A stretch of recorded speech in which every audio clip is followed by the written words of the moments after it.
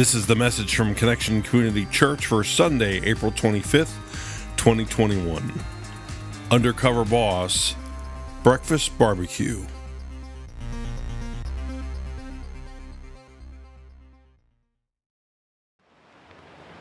Good morning, Connection Church.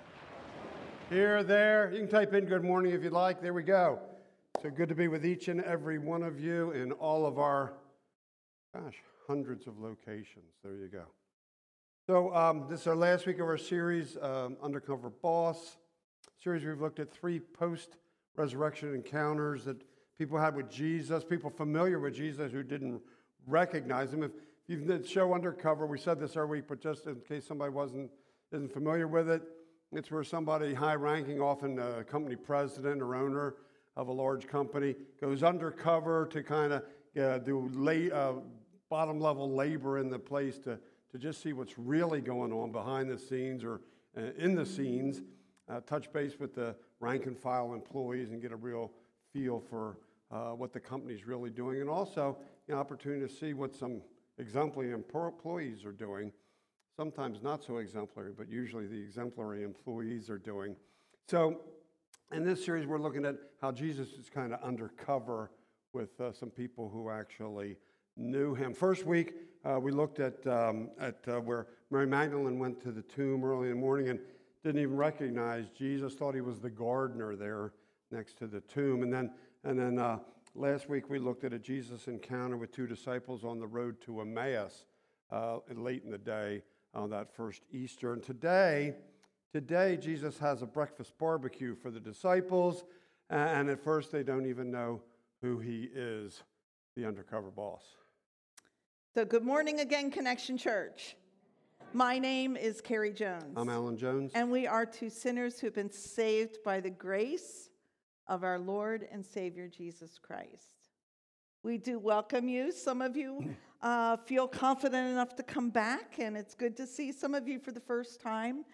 God is so good. It's great to know that you're back there in your homes, and it's great to greet each one of you as well. Let's go ahead. Oh, and you heard that we're expanding back to our 9 o'clock service in 2 weeks, right? That's really exciting. So as we're growing, we'll be able... And next week, you'll be on comfortable chairs. Next week, you get the chairs back. So things are a-changing. Yeah. I don't know. They might be napping off in those chairs. I know. So, okay, let's pray. Almighty God, thank you so much for today. Holy Spirit, we welcome you here. There's some beautiful news that you share in your scripture. And so we just want to share that and in effect, shout from the mountaintop to share the good news. And so settle us in wherever we are. Remove the distractions that might want to have us glance here or there or think about something else. But help us really think about you, Lord, right now. And we pray this in your holy name. Amen. All right, so I am reading from John chapter 21, verses 1 through 3. This is the New International Version. Jesus appeared again to his disciples by the Sea of Galilee. It happened this way. Simon Peter, Thomas, also known as Didymus, Nathanael from Cana in Galilee, the sons of Zebedee, and 2 other disciples were together. I'm going out to fish, Simon Peter told them, and they said, we'll go with you. So they went out and got into the boat, but that night they caught nothing. So it says afterward. See, from the previous chapter, we know that this is taking place more than a week following that first Easter. Jesus has already visited the disciples twice. First time was on the evening of Easter, and he met with all the disciples except for Thomas. For some reason, Thomas was missing. A week later, again, but this time Thomas was there. And so this was afterward. Peter decides to go fishing. We're not told why, but we are speculating, and we want to share those speculations with you. You know, things have been kind of crazy for the disciples. I'm sure Peter and the other disciples, they have been emotional wrecks with everything that had gone on with the crucifixion of Jesus, with what they witnessed, not to mention the uncertain future. They were probably looking behind them like, when am I next? When will I get crucified next? Since they were followers of Jesus. So what happens when things get really crazy in our lives? We just want something normal. We just want something familiar. Like now, yeah. And so for them, that would be fishing. What would that be for you? Oh, wait a minute. Anybody have an idea? Making pasta. Making a big pot of spaghetti. Pretty predictable. Yeah, pretty predictable. For me, it might be sitting outside in the sun and reading a book. It was that beach scene. Oh, yeah, the beach. That's my gig. Anyway, for Peter, it would be fishing. And so for the others as well, Thomas and Nathaniel and the sons of Zebedee, also known as James and John, along with the other disciples, their names are not given, but they're out fishing. So if they went fishing to get away from it all, to spend some quiet buddy time together, to clear their heads, well, it appears that they were successful. If they went out with the intention of actually catching some fish, they were not. After fishing all night, they came up empty. And Peter and James, none of these guys did this professionally before they started following Jesus, but they come up empty, completely empty. It had to be a little frustrating, I would think. I don't know, it would be for me. It's probably why I don't like to fish. And to make matters worse, there's a guy on the beach who apparently has noticed that they've come up empty. And so he calls out to them, friends, haven't you any fish?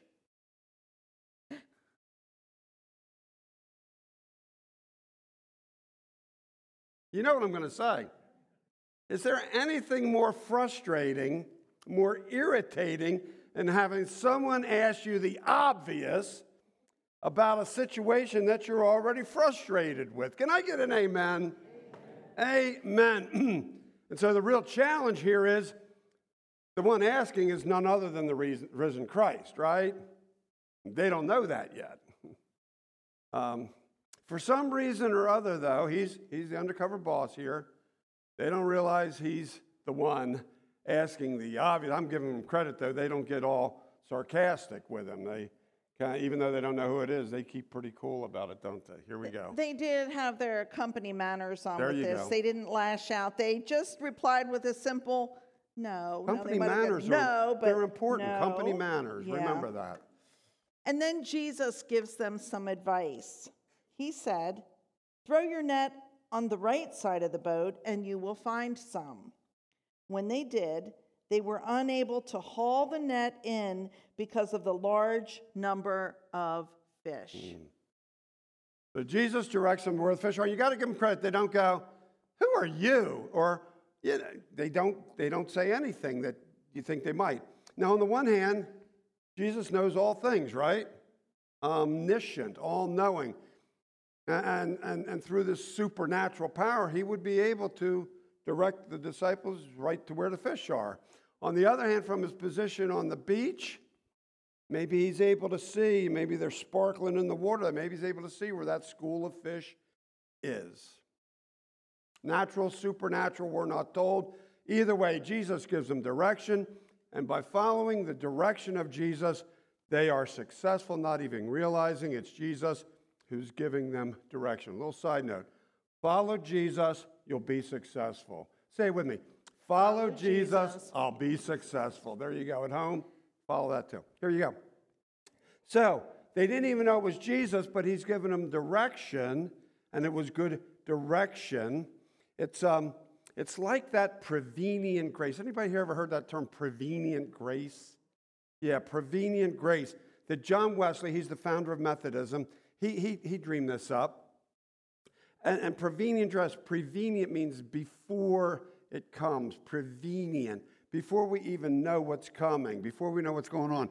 God's before we know God's unmerited love that's being offered to us, that happening before we're even aware of, before we even have knowledge of it, those times in our lives when God is acting on us, drawing us in, wooing us, to use an old, dating term, wooing us into relationship long before we even know what God has in store. Yeah. Again, like an undercover boss. You know how they go undercover and you don't even know what's going on there. When we look back, on our lives, we're able to see God's hand, aren't we? If you really look back, you see God's hand long before we were cognizant of it, long before we have even had an inkling that God was there. You know, when we have a baptism of a baby, Which will happen on Mother's Day. Yeah, coming up on Mother's Day. Back to normal. You know, that's a prevenient where they don't even know what's going on, but God knows what's going on. And God's got plans, right? Yeah, there you go. So it's like on this fish day, as Jesus directs them, and they don't even know who it is that's doing it, but they follow what he tells them. In addition, what we have here is not a bad formula to pay attention to. Like I said before, following what Jesus tells us to do. You know, Jesus always has our best interest at heart, doesn't he? He's not going to lead us down a bad path. That's not who Jesus is. That's not how he works. All we have to do is follow his direction, follow his lead. He'll always direct us to the right side of the boat, whatever we're doing. Picking it up at verse 7. Then the disciples whom Jesus loved said to Peter, "It is the Lord." Hello. As soon as Simon Peter heard him say, "It is the Lord," he wrapped his outer garment around him, for he had taken it off, and jumped into the water.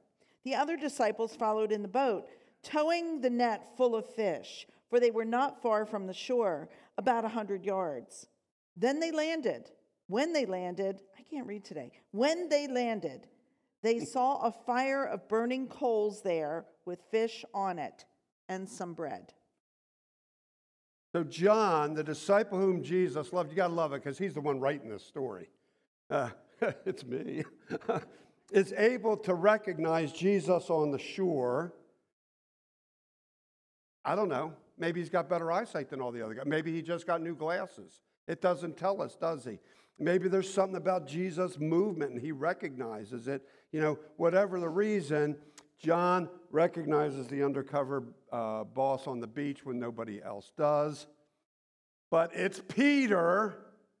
You got to, Peter, hello, who immediately reacts by jumping in the water. Not surprising. Peter's always the impetuous one. They're ready, shoot, aim. Peter, you know how that works. They're close to shore. It says about 100 yards. It's at one football field, right? 100 yards. That's a little bit of a distance away. You think about being at one end zone looking down at the other. That's not right there. It's a real good distance when you're hauling a net full of fish that's hard to pull in. But once they get on the shore, they see Jesus is ready for them. He's fired up. Hot coals, fish, bread. Who here eats fish for breakfast, by the way? When we were in Korea, there we go. Do. Yeah. In Korea, they did that. I'm not much for fish anytime, but especially breakfast. But anyway, that's what they had. That's their deal. Is it me now? You're up. Okay. So, if Jesus you're following said. along in your Bibles, we are looking at John chapter 21, verses 1 through 17, and I'm going to pick it up now at verse 10. Jesus said to them, "Bring some of the fish you have caught." So Simon Peter climbed back into the boat and dragged the net ashore. It was full of large fish, 153. But even with so many, the net was not torn. Jesus said to them, "Come and have breakfast." None of the disciples dared to ask him, "Who are you?" They knew it was the Lord. Jesus came, took the bread, and gave it to them, and did the same with the fish. This was now the third time Jesus appeared to his disciples after he was raised from the dead. Now, it doesn't tell us who took the time to stop and count the 153 fish, does it? We're not told who did that. And you have to wonder why. You know, I always say when we're reading Scripture, two things. You have to ask, why is it in there and why isn't it in there? You know, why did they take this precious, there's so many words, the precious words that say 153, we're not told. It's a good question. But a lot of theories, if you look up in commentaries, there's really interesting, like formulas for how they get to 153. Some of them pretty wild, but anyway. What I think is this. We're told 153 to let us know that this is real. You know, it's not just a lot, or it's an actual number of fish. Somebody count them. It's real. In other words, it's just not another fish story. You with me here? It's just not a fish story. It's real. The fish are real. There's a real number of fish, and Jesus is real. Risen from the dead, in the flesh, on the beach. And here's the thing, after listening to Jesus, Peter and the boys had a BHC of fish that day. Do you know what a BHC is? Big honkin' catch. You got that right on. Big honkin' catch, filling the net, but not breaking it. As Bible scholar William Barclay suggests in his commentary on the book of John, we're reminded here that the church is always big enough, whatever the size of the catch. Yeah? Say that again. Always big enough for whatever the size of the catch. Can I get an amen from you guys at home? Type it in. Amen. Big letters. Always big enough for those who desire to have a relationship with Jesus Christ, no matter who it is or how many there are. Yeah, that's good stuff. Breakfast barbecue on the beach. Eating together is a relationship kind of thing, isn't it? Around the table, there's a lot of conversation. It's where we have really important conversations, oftentimes. We're able to share around the table. We share our hopes and we share our dreams, sometimes challenges, sometimes struggles, or worries, or fears.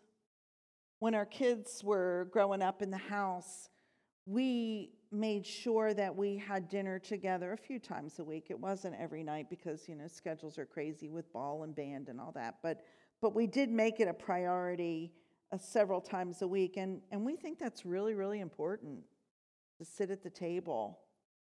And we'd have to go around. They'd know. They'd be, okay, tell us something about your day.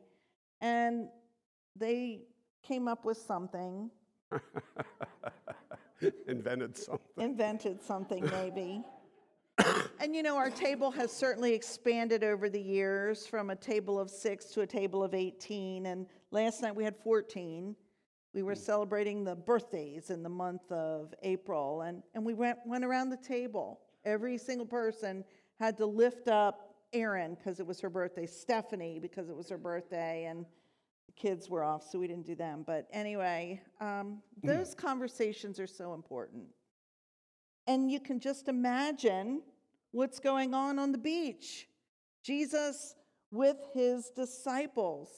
Precious moments, precious times. Precious time at home, and that time on the beach was important and precious as well. First, it tells the disciples and it tells us about the risen Christ. He isn't some ghost-like figure, some ethereal being from spiritual world. He's real. He's flesh and blood. I'm sure he ate some fish and bread along with the other guys. I mean, spirits don't eat fish and bread, do they? It doesn't work. He's sharing a meal with the guys that he spent 3 years with in ministry, the guys he loves, the guys that did life together. It's proof positive once again that the resurrection is absolutely real. Absolutely real. I just want to qualify something, like our big family together, inside, eating a meal, first time in 13 months. So we've all been vaccinated, and we're feeling confident enough to go together. But I don't want you to think that we're being reckless with our lives at all, because we've been very careful, as I know you are as well. So Picking it up at verse 15, John 21. When they had finished eating, Jesus said to Simon Peter, "Simon, son of John, do you love me more than these?" "Yes, Lord," he said. "You know that I love you." Jesus said, "Feed my lambs." Again, Jesus said, "Simon, son of John, do you love me?" He answered, "Yes, Lord, you know that I love you." Jesus said, "Take care of my sheep." The third time he said to him, "Simon, son of John, do you love me?" Peter was hurt because Jesus asked him the third time, "Do you love me?" He said, "Lord, you know all things. You know that I love you." Say the last line with me. Jesus said, "Feed my sheep." So, as we said, during meals together, we have some of our most important conversations. Oftentimes, it's after the meals, though, where we have the crucial conversations. Like the one Jesus has here with Peter. "Do you love me more than these?" Jesus asks him. You know, it's kind of funny. We don't exactly know what these are, do we? It's kind of nebulous there. Is he referring to the other disciples? Do you love me more than these guys? Is he referring to the fish? In other words, do you love me more than fishing, more than the life you've left behind to follow me? And maybe it's something else. We don't know. Basically, though, what Jesus is asking Peter is this: do you love me more than anything else? Am I number one in your life? Are you willing to put it all on the line for me? And Peter replies, "Yes, Lord, you know that I love you." And Jesus' response is, "Feed my lambs." 3 times Jesus asks Peter if he loves him, and 3 times Peter responds, "Yes, Lord, I love you." One for each time. We think it's very interesting. One for each time that Peter denied even knowing Jesus on the last night that they were together. 3 times. So here Jesus gives Peter the opportunity to atone for. That's a churchy word, but it's a good word. Atone for. To make amends for that night of denial. And Peter comes through, telling Jesus, "Yes, I love you, over and over and over again. But you know, talk is cheap, isn't it? Talk is cheap. It's one thing to say to someone, "I love you." It's another to show them. You know, I can tell Carrie all day long, "I love her." That's important. But it's what I do that proves it.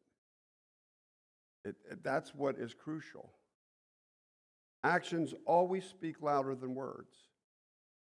That's what Jesus is telling Peter here. Don't just tell me, Pete. Show me. Show me you love me. And how do you do that? By taking care of my sheep, my people. Feed them.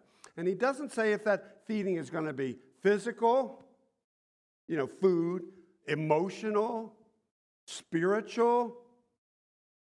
I think it includes all 3 of these and then some. Jesus asks us, you and me, the same question. Do you love me? Do you love me? You hear him say that? Do you love me? It's a good question. It's a very good question, and it's a fair question. So we talk about loving Jesus. We sing about loving Jesus. And loving him and answering yes, then Jesus calls us to the next step. Jesus wants you and me to do what he asked Peter to do. Feed my sheep, care for my lambs, feed my lambs. So does that mean physically feed? Well, yeah, it does. That's why we have a food ministry. That's why, caring for the starving children on the other side of the world is so important to us. So yes. Does it mean emotionally feed them? Yes, it does. To care for one another, to pray for one another. Does that mean spiritually feed them? Yes, it does. And that can mean a lot of things. Lifting one another up, serving together, giving of our first fruits. Remember, though, that feeding his sheep is not what brings salvation to us. It's not in the doing. It's in the being. It's in the relationship. It's in our heart, loving Jesus. Our response to Jesus' offer of salvation, yes, I love you, is then we have a response. And it's a thank you note. Living a life of gratitude. Yes, Lord, yes. Then Jesus says, well, show me. Yes, Lord, yes, feed my sheep. Yes, Lord, yes, care for my lambs. Yes, Lord, yes, feed my lambs. And feeding is our thankful response for our own salvation, what Jesus has done, how Jesus has saved us. So, do you love me, Jesus asks? And if your answer is yes, the next question is, how are you going to take care of his lambs? How is Jesus calling you to feed his sheep? And however Jesus is calling you, what is your response going to be? That's the good news. It's the good news of the risen Christ. He may seem undercover, but he's there all along, and he wants to be known. Let's believe it, and let's live it. Amen? Amen. Would you pray with me, please? Almighty God, thank you so much for this message in John chapter 21. Do you love me? That's a question that you ask each one of us. And Lord, I pray our response would be, yes, Lord. And if we're on the fence with that, Lord, I know that you just dump your love on us, no matter what. Your love is not dependent on our love for you. Wow, unconditional. Thank you. Thank you for this day. Thank you for a new day. Thank you for ministry together. Thank you for new babies in the house of God. Thank you for just waking us up. God, we just want to give you a hallelujah. Raise our voices to praise you. Thank you. I pray this in the name of the Father and the Son and by the power of the Holy Spirit. Everybody agreed here and online by saying amen. Thank you for joining us for our podcast. For more information about Connection Community Church in Middletown, Delaware, please visit our website at justshowup.church. You can also call our church offices at 302-378-7692. Connection Community Church, connecting people with Jesus and the life he offers.